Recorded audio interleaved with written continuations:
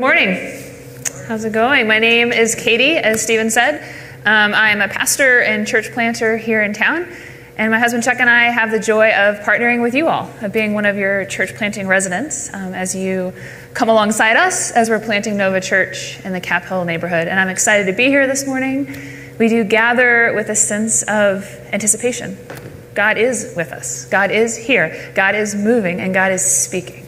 So as we lean in to listen well, let's pray. Loving God, we thank you. We thank you for your word. We thank you for your presence. We thank you that you have something to say to us today.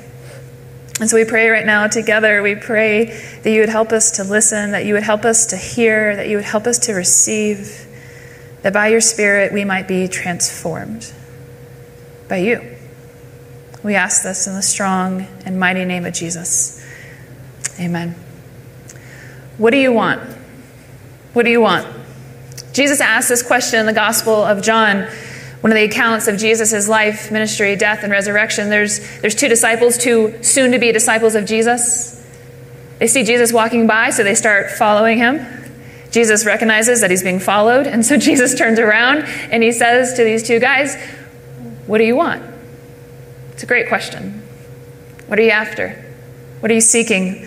It's a question of desire, of longing, of yearning. And so I want you to think this morning, if Jesus is asking that question of you, how would you respond? What do you want? What do you want this morning? Maybe another cup of coffee? Can I get an amen? Breakfast burrito would be nice. Thanks for asking. Okay. What else? What do you desire? A vacation? Maybe you would settle for a nap. Take a nap. What do you want? We're all longing for something. We all carry desires in our heart. Some of us, it's a longing for connection. I want friends, community, a relationship, a partner. Maybe it's a longing for a partner who's more present, who's more engaged. Maybe it's a longing for more time with your kids, or a longing for less time with your kids. Some of us here are longing for relief from pain. The ability to just walk to the end of the block, the end of the street, without feeling like you're going to pay for it later. Some of us are longing just for the ability to sleep again, to sleep through the night. Some of us are longing to become a parent, to get pregnant, to have a baby. Some of us are longing for security, for meaning, for significance, for a job that satisfies, for a job that pays better, for any job at all. Some of us are longing for breakthrough, spiritually, emotionally, relationally, longing for more peace, for more of God's provision, to hear God's voice better, for more of God. What do you want? What are you longing for? The verse in Proverbs that we're going to study together this morning, it recognizes the desires, the longings that we all have, that we all carry. Our verse today, Proverbs 13:12, is about longing. But here's the kicker. In part, it's about when we don't get what we want, when our desires are unmet, when our longings are unfulfilled. If you want to turn with me to Proverbs 13, verse 12, I'm going to read this verse. If you want to open your Bible or pull it up on your phone, Proverbs 13, verse 12. Hear God's word. Hope deferred makes the heart sick, but a longing fulfilled is a tree of life. Hope deferred makes the heart sick, but a longing fulfilled is a tree of life. Hope deferred makes a heart sick. I have a 2-year-old. Let's call him Sam, because that's his name. And Sam, I want you to think about, when he doesn't get what he wants. When a 2-year-old doesn't get what they want, how do you think they respond? Really well, really mature, really emotionally stable. No, I'm just kidding. He screams, he throws a fit, he cries, he throws things, right? He has a meltdown. The other day, Sam wanted something. I think it was a cookie. That sounds about right. And I said, no, and he lost it. Total breakdown. And at first, I was annoyed. I was annoyed by this breakdown. But then this wave of empathy came over me because I realized when I don't get what I want, I am Sam. Maybe not externally kicking and screaming, sometimes, but definitely internally. How do you respond to longing? Friends, we're turning to God's holy word. We're turning to the God of all wisdom, and we're asking this really simple question this morning. How do I live well with longing? How do I live well with longing? Before we jump into Proverbs 13:12, I want to explore just for a moment some other approaches to living with longing, some approaches that we see around us. How do we live with longing? Well, approach number one would say to live with longing, here's how you do it. Don't. Don't want for anything. Just sort of shut your heart down. Don't desire. Don't ask for anything. Years ago, my younger sister lived in Las Vegas, and I went out one week to visit her. And pretty much right after I landed, we were headed towards the strip, and I saw this billboard for an upcoming concert. And it was for the band Linkin Park. Now, my sister and I, we love this band. We were really into them. And my friend Joe, his brother, was in the band. So immediately I thought, I should text Joe for tickets. I should see if he can get us tickets. But then I thought, well, I don't want to be that friend. I'm sure Joe gets all kinds of requests, and what if he says no? I think buried under there was like, I don't want to be disappointed, I don't want to be rejected, so I just didn't ask. And the week went on, we got closer to the concert, and then I thought, okay, this is silly, I should ask Joe for tickets. So I texted him, he responded, he got us these amazing tickets to the show, but here's the thing, I waited so long to ask that my sister couldn't get off work. And so I sat in the concert with this empty seat next to me, right near the stage. Oh, and it was my sister's birthday. Yikes. I think there's an approach around us sometimes to dealing with desire, dealing with longing, and it's just don't want for anything. Don't put yourself out there. Don't risk disappointment. It's a sort of shut your heart down approach. And this can have a alleged Christian veneer around it. As if all desire is inherently bad or wrong. I shall not want becomes this sort of blanket statement, shutting down the desires of our hearts. Or this approach can just have a self-protection vibe to it. Don't set yourself up to be let down. Because to long for anything, it does put your heart on the line. It does put your heart out there. It's inherently vulnerable, isn't it? To hope for anything, to want for anything. I feel this all the time as we're planting this new church, as we have this dream and this vision for this church in Capitol Hill. I feel this all the time. This is vulnerable, to want for anything. I heard recently the story of an Olympic hopeful in wrestling. In high school, this young man had this incredible record, 159 wins, 0 losses. And he took 2 years away from NCAA wrestling to train for the Olympics. And earlier this year, he qualified to compete in the Olympic trials, the final step before realizing his dream of becoming an Olympic athlete.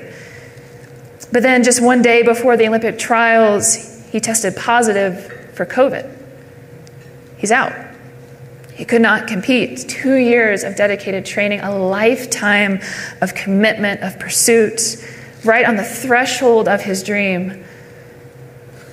And it stopped in its tracks. Can you imagine his disappointment? Hope deferred makes the heart sick. But I think there's another approach we see out there of how to deal with longing. If it's not shut your heart down, it's go after it. Satisfy your every desire, preferably immediately. Whatever you want, go for it. I think this is the formation process of Amazon, or the deformation process, if you will. I think of something I want. Maybe it's a book that was just recommended to me. Maybe it's the desire for Simple Milk cookies. And so I grab my phone, I pull up my app, I search for it, I click it. 2 days later, or less, it's mine. Heaven forbid it's not available for Prime.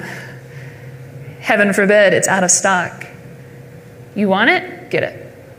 You want it, must be right. Must be your right to do it, to have it. Let desire lead the way. But the wisdom of God points us to the danger of this approach. It's a path of removing God from the equation. Desire becomes king, not God.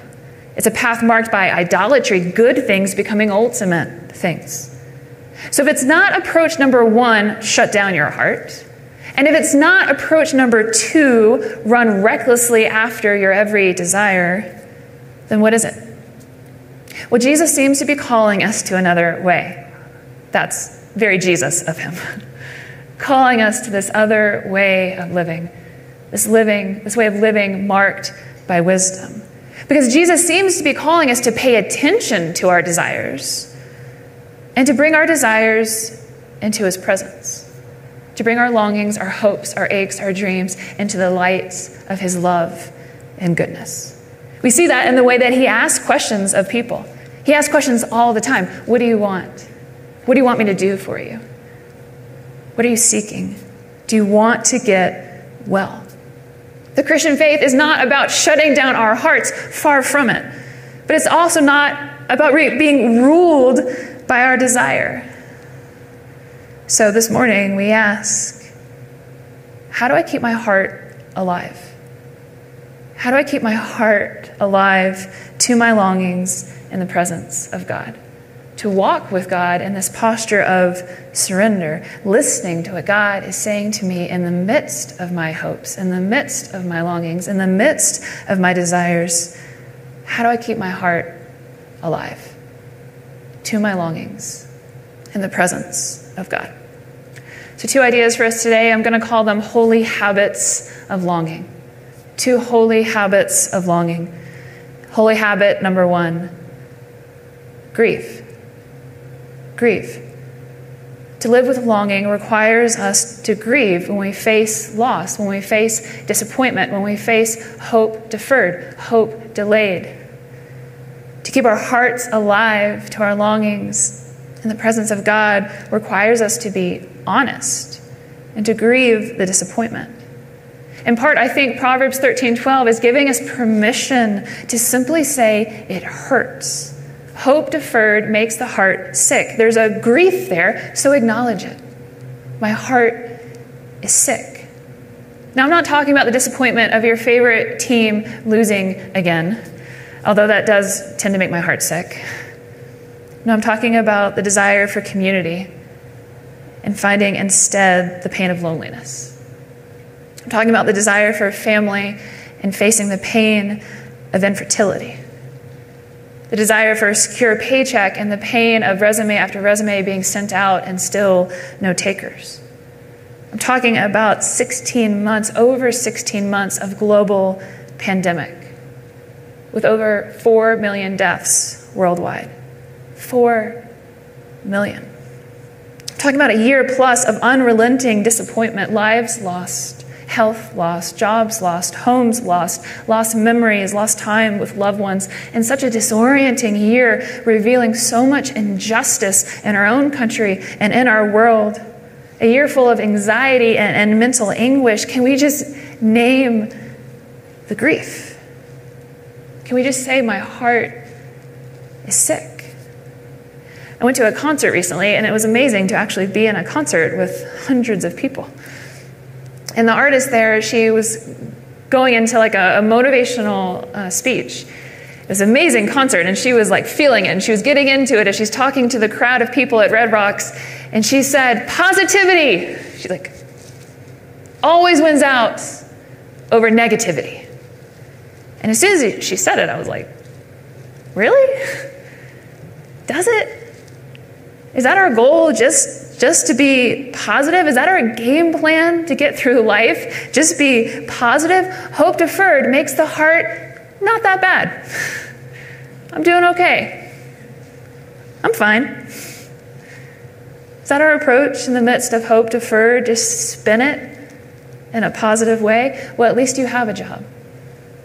Well, at least you have a baby. Well, at least you had 25 years together.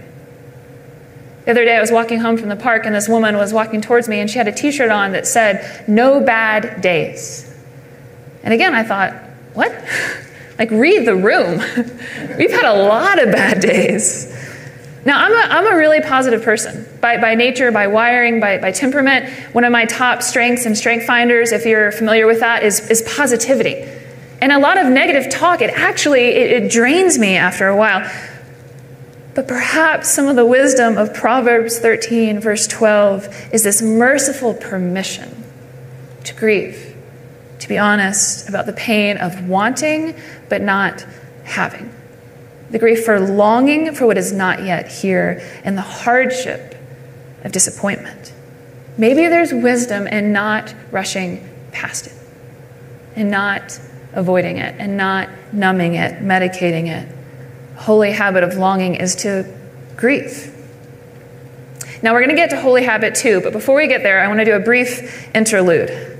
So let's talk about the now and not yet. As Christians, we find ourselves in a place of longing because we live in what's been called the now, but not yet. Christ has achieved victory over sin, death, and evil through his death on the cross, and in his resurrection, Christ has died. Christ is risen, but we're waiting. We're waiting for Christ to come again. We're longing for the day when Christ returns, when Christ makes all things new. We're longing for a future day of restoration. The victory of Christ, it's here. We experience it now, but it's not yet fully here. The loving reign of God, what's called the kingdom of God, it's here, but it's not yet fully here. And how do we wrap our minds around this? How do we understand this? Well, here's how I've heard it explained. Last month, we commemorated Juneteenth, the holiday celebrating when slaves in Texas finally heard the good news that they were free. Now, the Emancipation Proclamation issued by President Abraham Lincoln became official January 1st, 1863. But the Civil War continued for 2 more years. And then there was even more of a delay, and it was not until June 19th, 1865, when Union soldiers arrived in Galveston, Texas, that the slaves in Texas finally heard the good news that they're free. Some 2.5 years after the signing of the Emancipation Proclamation. And even at that point, there were still slaves in some Union states. The struggle for freedom, for justice, for equality continues. A victory was achieved, but it was not yet realized. In a like manner, in the life, death, and resurrection of Jesus Christ, Christ has unleashed new creation. It's a new day of salvation, of rescue, God with us. But we're still longing for a future day, for the full reality of God's new creation to invade this earth, all things made new.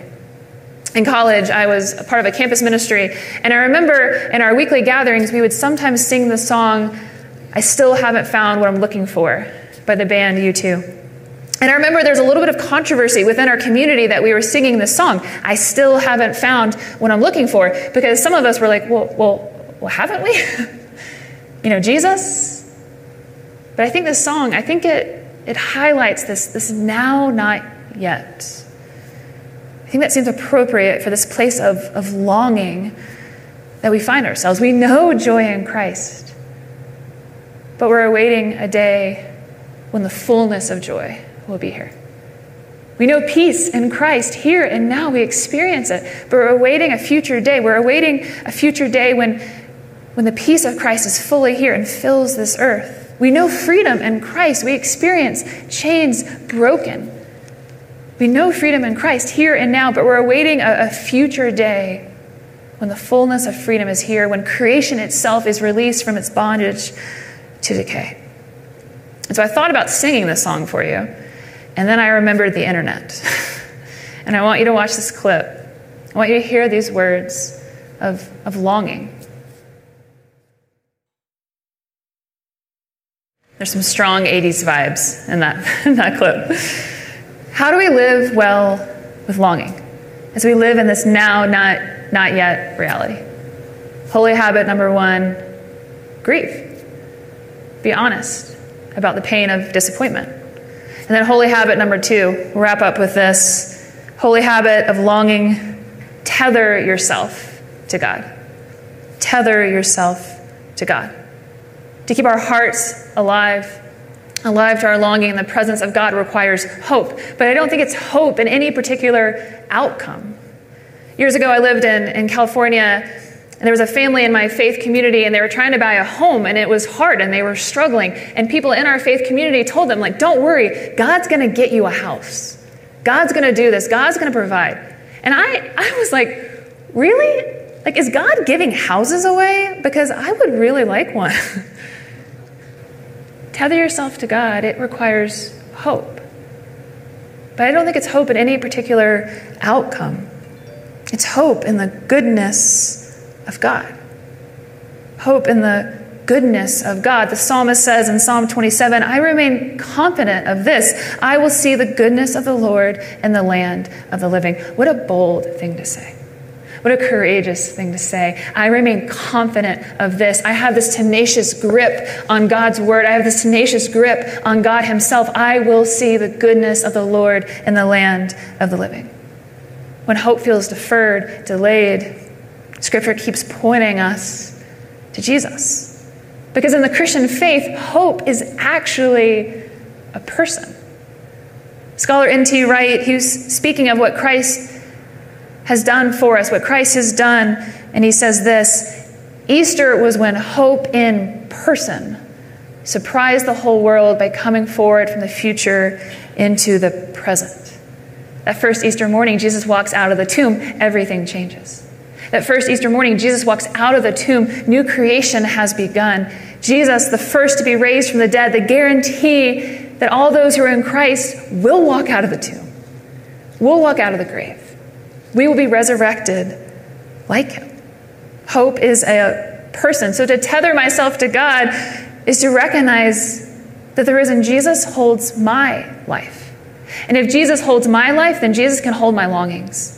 If Jesus holds my life, then Jesus can hold my desires. If Jesus holds my life, then Jesus can hold my hopes, my aches, my dreams, even when they're deferred, even when they're delayed. Hope is a person. Which means we bring our longings before the Lord, our hope and our grief. We bring it all. Jesus can hold it all. The ache, the pain of hope deferred, the longings, the hopes in God, we can bring it all to the Lord. Jesus can hold it all. And that's hard because our go-to move is to numb the pain. We all have our strategies. We all have our go-to methods, be it drinking, Netflix, food, whatever it is that we try to shut down desires and pain. The Scripture keeps pointing us to this God who sees us, who knows us, who's with us, and who can hold it all so we can stay awake both to our grief and to our hope. To tether ourselves to God is to say, God, you can hold it all. Holy habit of longing number 2, tether yourself to God. What does that look like? A few quick ideas. I think it can involve many things. I'll just give you a few. I think it involves beauty. I remember after a particularly devastating disappointment in my life, my husband and I were living in Colorado Springs, and I said, I just need to see beauty. So we drove up to Denver and we went to the Botanic Gardens. There's something about being surrounded by beauty that attaches my heart to God. I think it involves community. I was meeting with my counselor this week, and we were talking about some of the disappointments, the hope deferred in my life. I love when counseling appointments line up with preaching assignments. That's always very convenient. And she said, yeah, it's grieving, but don't do it alone. It's horrific to grieve by yourself. To tether yourself to God is also to tether yourself to God's people. This habit, this rhythm of gathering on Sundays, it's part of what it means to tether yourself to God. Certainly involves Scripture. Maybe there's a verse that you put in front of you. You just stick it in front of you, put it on your mirror, put it wherever you're going to see it. I remain confident of this. I will see the goodness of the Lord in the land of the living. And in all of this, and all these practices that we take up, all these ways we try to tether ourselves to God, here's the good news. God in Jesus has already tethered himself to you. Whatever sort of grip you feel like you have on God, however secure you're trying to make it, may you know this morning. God's grip on you is secure, is forever, is eternal. And so we can show up in the hard places where hope just feels deferred again and again and again. Keep looking to Jesus. A longing fulfilled is a tree of life. In the end, fast forward, Revelation 22, what do we find there? A tree of life. All things made new. We live in this now and not yet. You feel it, I feel it, we know it. But these holy habits of longing, to grieve, to be honest, to tether ourselves to God, allows us to stay awake, alert, alive to the things that God is doing in us, the desires and dreams he's put in us. Awake, alive, in his presence. Let's pray. Loving God, thank you that you see us, that you know us, that you're with us. I pray for each person here, online. I pray, Holy God, that you continue to show us what you're doing. This word that you had for us today, would you show us how to respond to your goodness and your kindness? In Jesus' name, amen.